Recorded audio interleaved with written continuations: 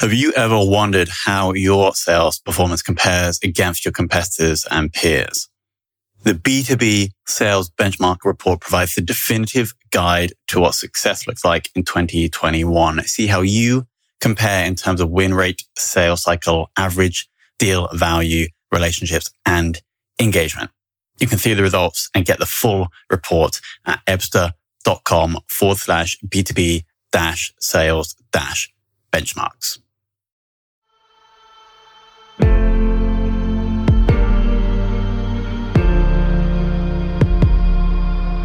This is Sales Ops Demystified, the #1 most downloaded podcast in sales operations.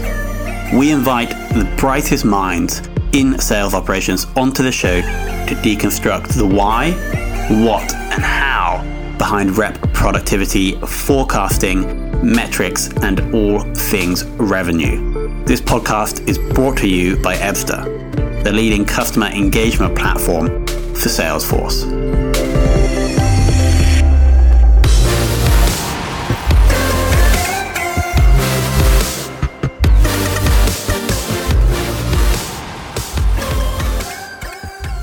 Hello and welcome to another very special episode of Sales Ops Demystified.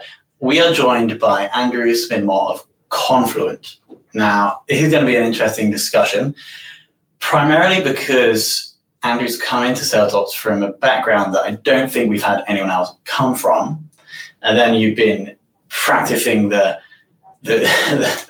skill for a number of years for a number of different companies, including Pusher and now Confluent. So Docker. Is Pusher another software company? I don't know. I think it is. And that's why I got confused. They've always got funky names. Yeah. Okay. So Docker and Confluent. Andrew, welcome to the show. Thank you. Thanks for having me. So I want to kick off by understanding your transition from accounting into sales ops, like how that happened, why that happened. Okay. It wasn't intentional, which I don't think ever is in the sales ops space. I started off in an accounting finance type background in the private sector originally. This is going back years to my late teens, early 20s. That was also unintentional as well. It wasn't something that I wanted to actually get involved in, but I sort of found that I quite enjoyed it and just the office vibe and culture. So I did that for a number of years, a couple of different companies.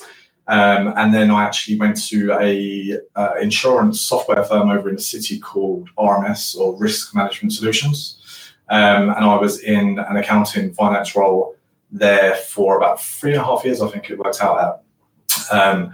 Started to get bored, basically. That's the bottom line. I was getting a bit disillusioned by the whole thing and couldn't really see myself sort of being long term. I didn't really want to go back and study accounting exams, do all of that schooling again. And at the time I was quite buddy with the sales ops guy. It was just one guy in EMEA. And how many years ago was this? So I started in RMS back in 2011. Cool. So this is probably about 2013, I'd say. 2012, maybe. Yeah. That sort of period. And I was friendly with this guy.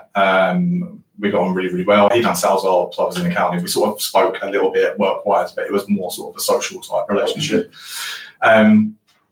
He actually wanted to break out of sales ops to become an account exec. But I don't know why at the time it never really sort of flagged to me to think, actually, this would be a good move for me. So I was sort of prepping myself that I was going to resign and move on and do something else, maybe move into more of a finance versus accounting type space. And the leadership team actually caught wind of it. And because I got on well with everyone there, they liked me, I liked them. They didn't really want to see me move on from the company. So they said, why don't you move into this guy's space, this guy's position?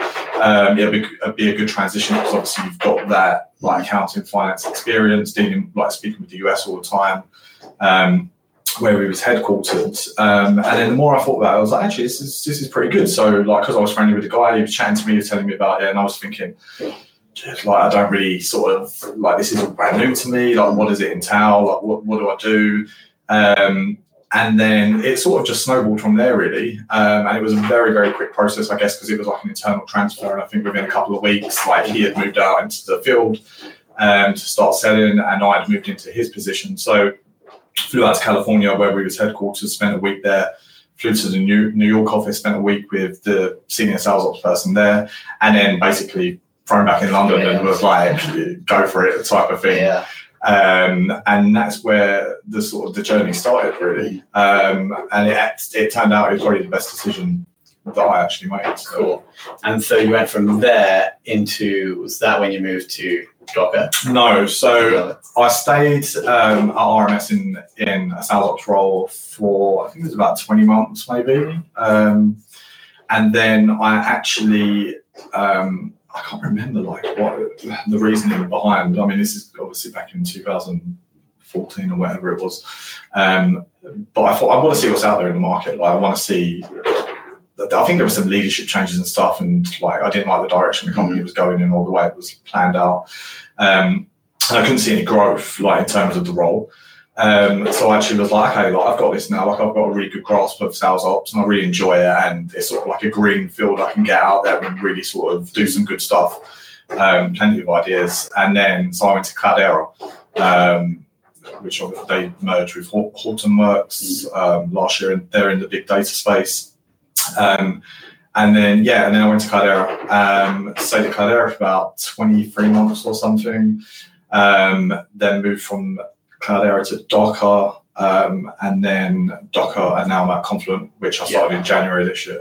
Awesome. So if we zoom in on Confluent now, what is the size of your team, if they're in the team, and then what number of salespeople are you currently supporting? Yeah, so I was the first and currently the only sales ops person in EMEA. I'm currently doing two jobs at the moment. So I'm doing the sales ops business partnering sides with the VP of sales for EMEA and the other regional leaders in South EMEA, Central EMEA, and the UK, and Benelux, Nordics.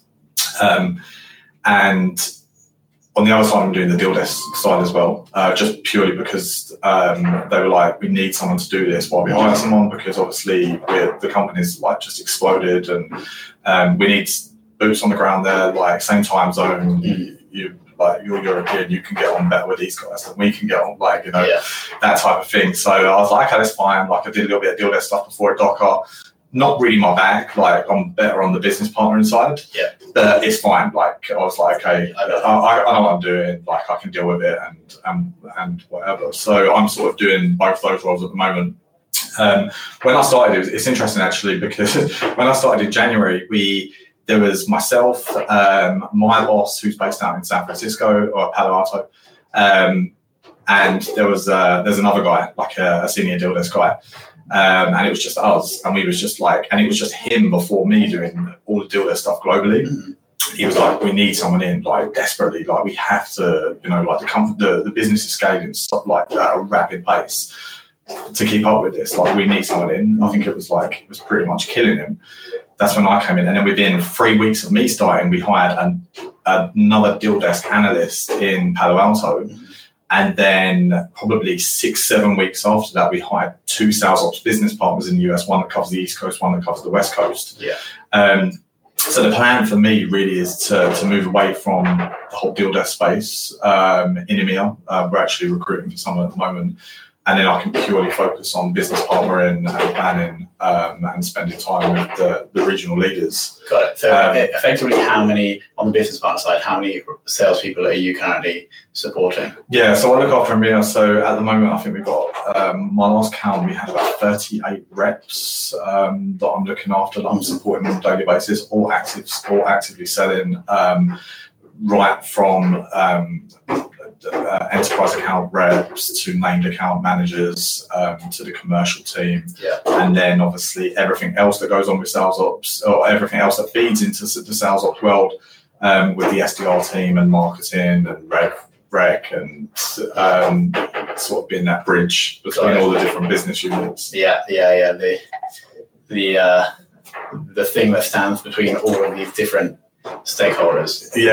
Yeah, I mean, sales ops for me is like, we really are like the central nervous system, I guess, with all the business units, like to keep the business ticking over. I mean, every day I'm dealing with the sales team, and that could be problems in our CRM system, that could be paperwork issues, it could be them asking questions about does this document constitute a booking? Can you get on the phone with finance tonight and speak to them about this? And then the SDR team would be like, this lead is routed incorrectly and I can't transfer accounts, and sort of all of that as well. And then there's a lot of obviously the other stuff like the planning with the leaders and account management, medic, everything, legal, the customer success team, like the sales engineers, like it's sort of everything sort of feeds into the sales ops world, to sort of, flip it upside down, spin it around, push it out the other side nice and clean, so we can get the business over the line. Yeah. On the tech side right now at Confluent, what is from a high level, what's the kind of sales tech stack? So we use SFDC for our CRM. It's our Bible as such, we want everything in there. It's, I think you have to have one place that you can direct everyone. One of the bugbears of mine that I've seen at previous companies, and it's probably the same across a lot of companies, is that you have too much collateral or sales guidance documents, the different pieces of the business that ultimately all need to come together that are all scattered around. So we try and sort of try to keep everything within Salesforce. We also use Clary, which is plugged into Salesforce, which is our forecasting and analytic tool. And I mean, it's a great tool. I've used it in both my previous companies at Cloudera and Docker. I mean, on the other side, we use LinkedIn Nav. The SDR team use that for prospecting. We had a system, a piece of software plugged into Salesforce called Player Maps, which the guys can actually plan out the hierarchy of accounts to work out the route of the right people they need to talk to. And then we use Slack as well, versus any other type of instant messenger, just quick back and forth to get things sorted out. You mentioned FSDC as your Bible. How do you keep it the Bible? How do you keep the data in there as accurate as possible? Yeah, so it's interesting because coming to Confluent and knowing hearing the great things about the company and where they're getting to. You sort of come in with a certain type of expectation, so you've automatically, I don't know why I do this because I do it at every single company I've been at, but it's never works out like that. You go in and you think the system is going to be watertight, everything locked down, automation spitting out from everywhere, everything's seamless, and then you come in, you start discovering things, you're like, oh, that's crazy, why is that like that? At my last company, that was totally different. We didn't allow reps to do this, or we didn't allow the reps wouldn't have had to go through these many steps to actually get stuff done. So the past 7-8 months that I've been in, we're actually, and now the team's growing, we're actually really stripping back some of the layers of the system, putting things in place. Some of it we're finding out through error, some of it we're finding out where things have gone wrong with the reps, which is quite good because obviously it flags it and then you can jump on it immediately if it's going to be business critical. And then a lot of the other things we're putting in place, it's not so much the needs, it's the wants. What do we want to get out of the system? How do we want it to flow? What will make it seamless for the reps, but also for the other business users that log in on a daily basis? So in terms of data integrity and cleanliness and hygiene, I guess that every user that goes into the system and can actively do things, I would say that it's on everyone to take the time and give the special attention to make sure that what they're putting in is correct and to keep it as tidy as possible. It's never the case because it all depends on the skill set of the person within Salesforce. It depends on the time someone's got in the day. So we are starting to put different reports and alerts in place and hygiene dashboards that really the ops team own where we're sort of keeping track on things I think I've got like a dashboard at the moment I check like 3 times a week maybe, to make sure things are sort of like tight and nice and clean. And then we've actually just hired someone in the US to run the CRM team, like to build a small CRM team. And they've already made like a big impact with the team in terms of really straightening out some of the stuff and segmentation and making sure the user profiles are set up correctly. So so it's like full steam ahead with us at the moment internally to really get a ship-shape system. Nice. Focusing on you said 38 sales reps, right? Yeah. Focusing on these guys, what are you currently doing to try and make them as productive as possible?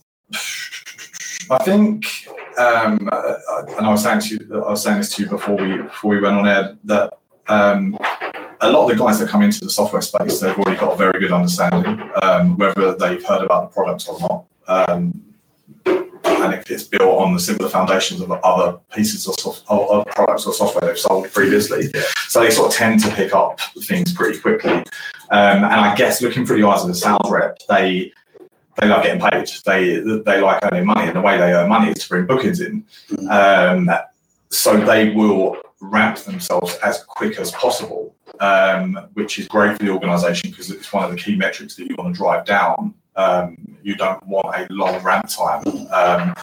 So I think that they've always got that in their core. From the ops side, I always like to look at it that one of the main sort of mantras that I go by is that the whole point of sales ops is to basically assist the sales reps to sell bigger, smarter, quicker. So I try and sort of remember that on a daily basis to think, if I was in the field, how would I want to use the system? Do I want to go through 15 steps to get a quote out the door? No, not really. How do we cut that back? Like, where are the bottlenecks? Where are the hard stops? And I think the great thing about Confluent is it's such an open company where it doesn't matter who I'm talking to up the chain. I can sit there and actually call something out and say, that's complete rubbish, basically. Like, there's no need for that to be there. And a lot of the time it's historical, where something might have been put in place and then someone's moved on, but you just end up keeping the same flow in the system because you think it makes sense. It's too much of a nightmare to change. So I like to try and look in the CRM point of view to make it, when they actually log in, that they don't automatically mentally shut down. They want to get into the system, they want to get done what they need to get done, and then they can get something out within like 10, 15 minutes. I'm not talking like building reports, because obviously a lot of the guys, they're always going to come to sales ops to say, trying to build this report, what do I put in? Like, am I in the wrong report? Like, this is not showing me the right data, blah, blah, blah. But for me, we need the sales guys to go sell, and we need them to bring in bookings, which means we need a full set of paperwork. So for them to do that, they need to go back to the start and get that pricing into the system and then forecast it correctly and make sure everything's uploaded. So if we can make that as seamless as possible to shorten the time that it takes for them to get something in front of the customer, then that's a big win in my book. So bigger, better, and faster, is that what you said? That's the point of sales ops. Bigger, smarter. Faster. Yeah, that's why I like to look at it. So if you could summarize your job in like 10 words, it would be to enable sales to sell bigger, better, and faster. Yeah, 100%. Got it. Yeah. Can we talk about your role in the forecasting process? Yeah. Do you give the data to the sales managers and they work through the forecast with their reps, or are you responsible for producing the forecast? So I don't actually produce the forecasts. I do sort of tend to cut the data a couple of different ways on a weekly basis, and we'll present stuff to our VP of sales. I mean, he's a very intelligent guy. Like, he's been doing this for a long, long time. He knows what works. As a company at the moment, we're using a category type model forecast. And then we also allow our sales leadership team to actually plug in per deal what their gut feel is in terms of like adding a percentage to that, and then we can look at the weighting of it. And we've got a fantastic data science team based out in California that have managed to do all this crazy stuff behind the scenes that it's quite interesting. I'd love to, if I had the time, I'd love to sort of dig into it with them in more detail to actually see how they come up with these types of models, because the correlation between what they ask the sales leadership team to do and then the result after the end of the quarter is very, very close. Really? So it's quite, it's something that I really want to sort of maybe spend some time with them at some point when I've got the time. But getting back to your question, so our leader, our VP of sales, he knows going into the quarter. He probably looks at quarter plus one, so he already knows. He's already fully aware of Q4 at the end of the year. What is risky? What is likely to happen? Just from how plugged in he is with the sales leadership team. So he's already made his call and judgment on what he thinks we're going to do against our number. And then from my side, on the business partner side, I will literally make sure every single deal is scrubbed from a forecasting perspective to make sure that the numbers that we are talking about on the weekly forecast call with our leadership team in the US, we can sort of stand behind and walk back into and feel sort of quite confident about that.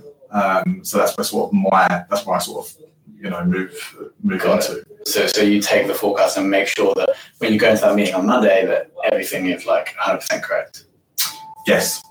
Yeah, basically. Yeah. Okay. Yeah. Moving on to metrics, and I'm going to change the question a little bit.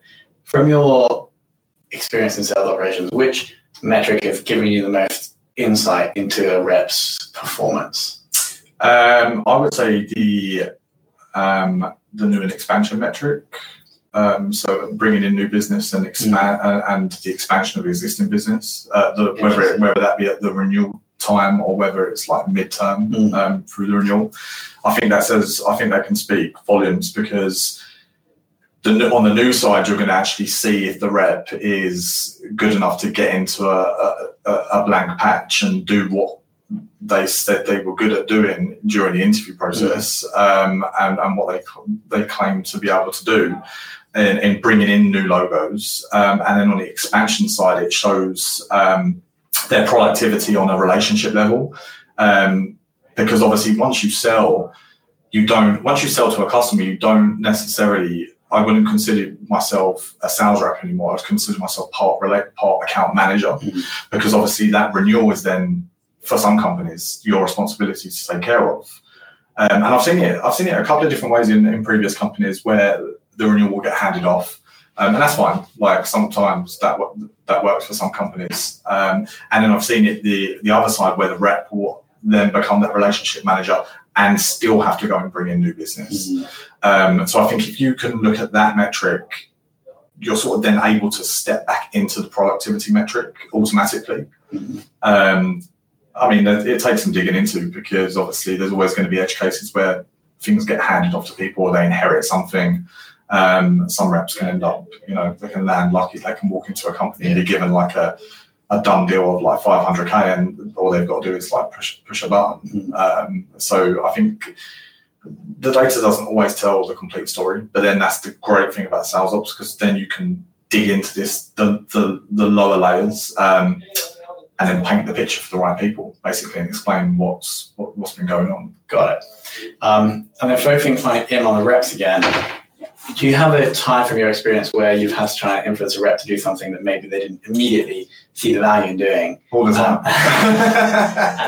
And what's your strategy for doing that? Yeah, so I mean, I always get frustrated, like every company I've been at, because I'm like, why do the reps behave like this? Or why do they put up such a fight?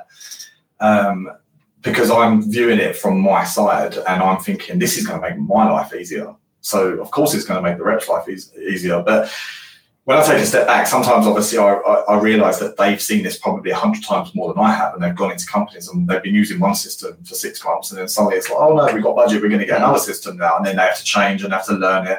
And then, like 12 months later, like you get new leadership come in and they'll bring in things that they used to use, and the reps sort of hate that. They obviously like the consistency and the fact that they can just flip their laptop on in the morning and know exactly what they're doing. They're not waiting for something new to land in their inbox to say, oh, by the way, now we're going to start doing this, or now you're going to have to run your pricing proposals out of this system. So I've always had a lot of pushback, and I think probably a lot of sales ops people will tell exactly the same story. I think that's just the way it goes. I mean, I like to think that I've got like really good soft skills with the reps, because I do sort of understand their struggles and their pains. I see it myself like daily, things that I get frustrated with, things that you can't just flick a switch and get sorted overnight.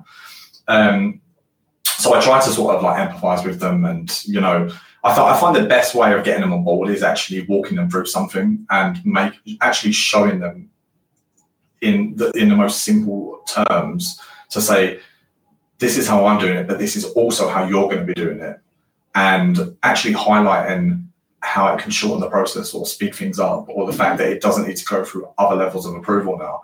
I mean, a good example, right, is in CRM having a discount matrix built in. It takes some work, but if you've got something that you can actually build into the CRM system, where you've set different levels of discount approval, the reps, of course, they're going to love it if they submit an order and it comes under a certain value and it doesn't need to go all the way up to finance for approval. Yeah. It just bounces back and says, approved. They're going to pull it off, they're going to take it, and they're going to be like, wow, like, this is fantastic. So I think if you can really demonstrate those types of things, actually show them firsthand versus sending an email and saying, oh, by the way, which probably some reps don't even read anyway. I think that can go a long way. Yeah. And then final question is about the person who has inspired you the most in sales operations, or inspired or taught you the most. Yeah, so I've got a mentor I use her as a mentor from my RMS days, and she was hired after me. She's based in New York. Her name's Debbie Stevens. She came into RMS as, I think she was our senior director of global ops at the time. And we just had like a very click relationship type of thing. Like, we just got on great socially, and from like a business point of view, she got it. And she was a very sort of no nonsense type person, where she was very much like me. She doesn't like all this red tape, and if something's ridiculous, then you need to call it out. There's no point of having it there, which is very similar to my approach with certain things. So we're still in touch now. Like, she's in New York, I'm here. She comes over sometimes because she's at another company now. It's, I think she's like chief revenue officer or something, some similar position. But we're in touch, and we WhatsApp, and I sort of lean on her a lot, and I'll message her. And she actually called me when I started Confluent. I've been there like a couple of months, and she was asking about Clary, and she knew I'd used it at a previous company, so she wanted to get all the details on it, and we were chatting, and I was telling her what's good about it and what's not good about it. So she's a really sort of great mentor to me. She's the sort of person that I can go to, and she'll say, Andy, you've been stupid, like, I wouldn't do that. Or I've seen from previous, I mean, she's been in this space for a long time. So what's her name? Debbie Stevens. Debbie Stevens. And where's she currently working? Pymetrics. Yeah, it's like, I think it's like a recruiting HR software type of thing. It takes the bias out of recruiting, basically. Nice. Shout out to Debbie. Yeah, shout out to Debbie. So let me share the things I liked.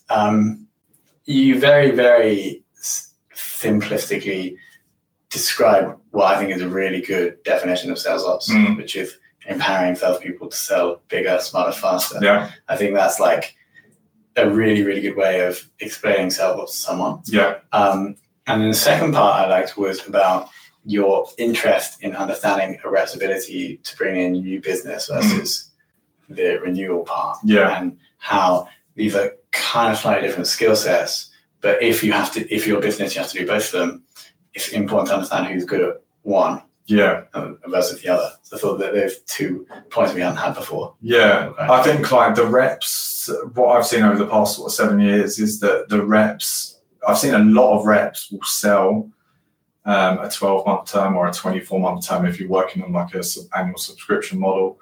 And it's great for them. They get paid, and it's like almost like a set and forget. It's like, oh, that's like 12 months out. I don't need to worry about that now. Yeah. But it's like an ongoing relationship, because I think what a lot of people fail to understand is the renewal is like the air to the business lungs. If it doesn't renew, it's going to cause X amount of problems, because obviously it doesn't look good in terms of customer churn. It doesn't speak well in the market. If someone's moved away to a competitor, it doesn't really sort of show that you've got a good relationship team that keeps them with you keeps them successful in what they're trying to achieve in their business. Because that's what we're doing. We're sending a solution to them because they have some type of pain point. So I think the rep sort of needs to remember to keep that at the forefront of their mind, probably like 3 to 6 months, maybe even throughout the year, like checking in with the customer to make sure that, you know, everything's going okay. Because if you can get that part now down, of course, why wouldn't the customer expand with you and spend more money, right? Like, you don't want to get into discussions with them where they're threatening to leave because they've had a bad experience. Yeah. And it's good for the rep because it means they get paid. It's good for the business, and then you see the growth of the business. So, yeah, but I don't think a lot of reps sort of maybe they do. Maybe I don't think they really sort of see it from that angle. Sometimes you've always got like I'm not going to say bad reps, but you've got the good reps that will think about stuff like that, and then you've got the reps that they're quite happy to just sell and just move on type of thing. Hand a renewal off to a renewal manager if they're getting paid at a lower base rate or something, or they just maybe just don't like that relationship aspect. Like it might just be their expertise is just to sort of bring in new logos, and that's what they love doing, and that's fine. But I think there's a lot of things in the transaction, even later down the line, once the business is closed, that you sort of need to keep at the top of your mind. And on that, Andrew, thanks so much for coming in. It's been immensely valuable. Yeah, thanks for inviting me. It's been fun. Hopefully we'll have you in again. Yeah, it'd be good.